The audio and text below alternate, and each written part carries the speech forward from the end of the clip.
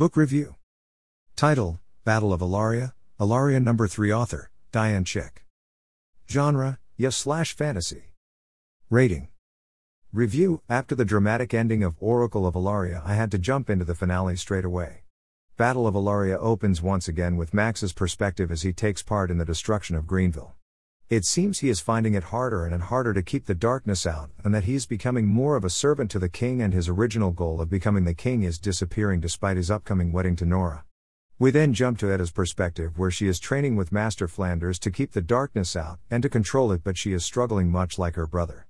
However, this training is interrupted with the arrival of Sir Henry bringing news about the destruction of Greenville, and a team is assembled to go into the town to retrieve survivors, which might include Calder's family.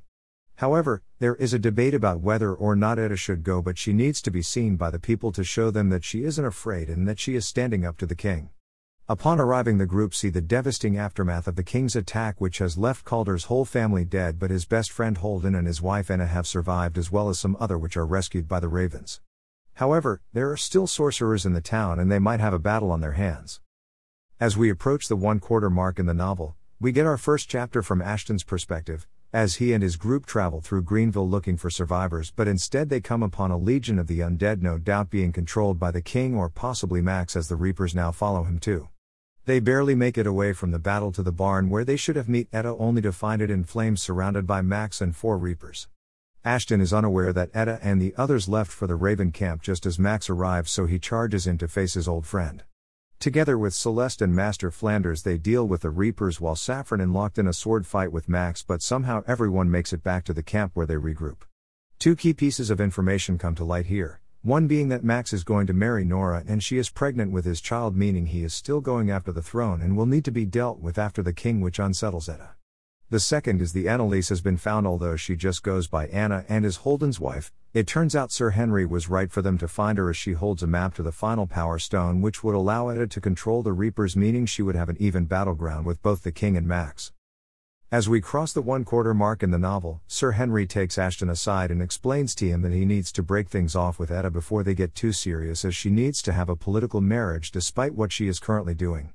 He goes on to tell Ashton that the nobles and other royals would accept Etta's marriage to him, and it would mean that Etta would lose her throne and possibly her life in the process.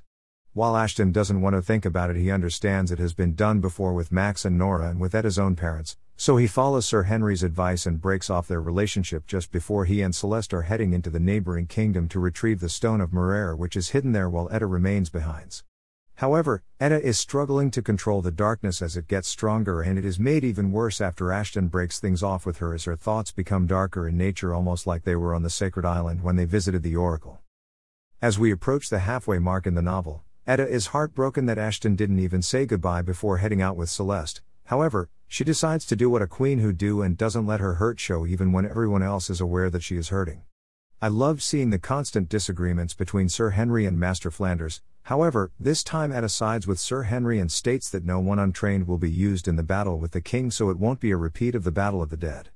She is also moving up her schedule to meet with her uncle in Gallia, since Max's wedding to Nora is going to take place in the next 4 weeks before she begins to show, and they want to strike the morning after the wedding. So it seems for now at least Ashton and Etta are going their separate way, but she does have support in Calder, who knows what it feels like to lose someone you love, and reminds Etta that even though she is a queen, she is still human and can break down every once in a while. When she travels to Gallia to meet her uncle Gaius, she realizes for the first time that she still has some family, but she needs to reclaim her throne and do what is right for her people. She even realizes that Sir Henry was right about Ashton, as he distracted her, so she missed the signs about Max and vows never to do it again. Meanwhile, Ashton and Celeste are traveling through a strange land in winter and believe at one point that they have come across a dragon. They end up meeting Master Flanders' brother, who passes on a mysterious box to Ashton, and he learns that Master Flanders has also returned the ring Ashton left behind for Etta to him, solidifying the position he has taken in leaving her behind. As we cross into the second half of the novel, Etta has been trying to work something out with her uncle for Gallia to support them in the war to overthrow the king. Initially he proposes a political marriage, but Etta refuses, but she is open to the idea of a treaty between their kingdoms, and she is going to stay for a few days to work out the details. However, they have also received word that dragons have returned to Illaria, and it might have a rider, which changes things, but Etta is still in possession of the dragon stone, and Celeste has a dragon egg, which I hope comes into play soon. Despite this, she does have some normal moments, like when she meets her cousin, Mari, and they discuss their upbringings and lives as she learns more about the customs of Gallia, her mother's homeland.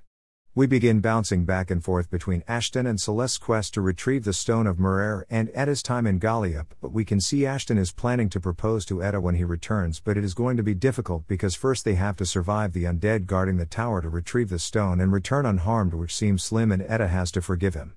Meanwhile, Edda is learning more about her mother's homeland and the family she has there, including the way the royals work and what it means to rule a kingdom, but she is fitting into her role a lot better than she did in the first 2 books. However, Edda is aware there is a traitor among her advisors, although she has no idea what it is. Her uncle has come up with a treaty which will benefit them both in giving them the support of the other's army when it is needed, but Gaius wants to declare war on Sardinia when they have recovered from the darkness, and Edda agrees. While Master Flanders doesn't agree with her choice, he will support her and warns her that she can't back down as it is her first major decision as queen, as backing down would make her seem weak. As we approach the 3/4 mark in the novel, Celeste and Ashton are almost at their destination when they run into Max and his dragon.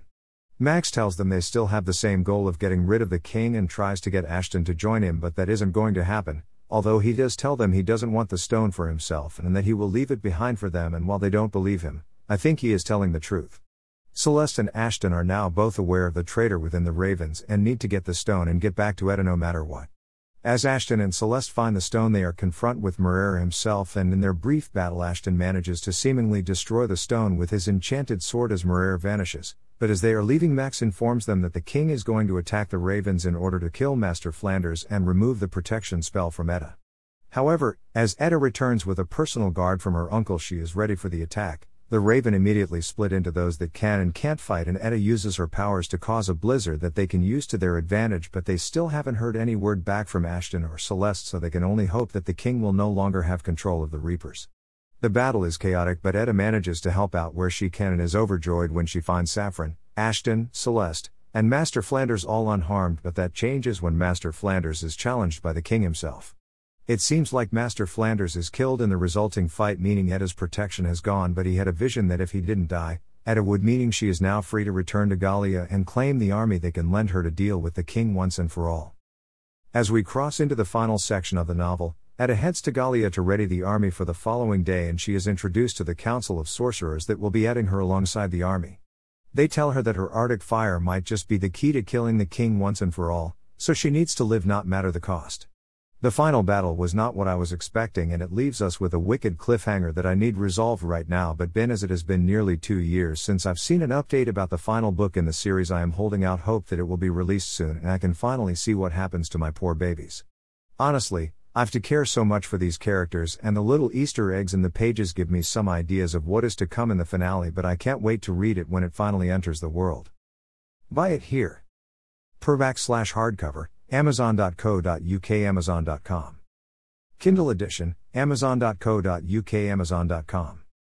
Also see, Heir of Illaria, Illaria No. 1 by Dyan. Oracle of Illaria, Illaria No. 2 by Dyan.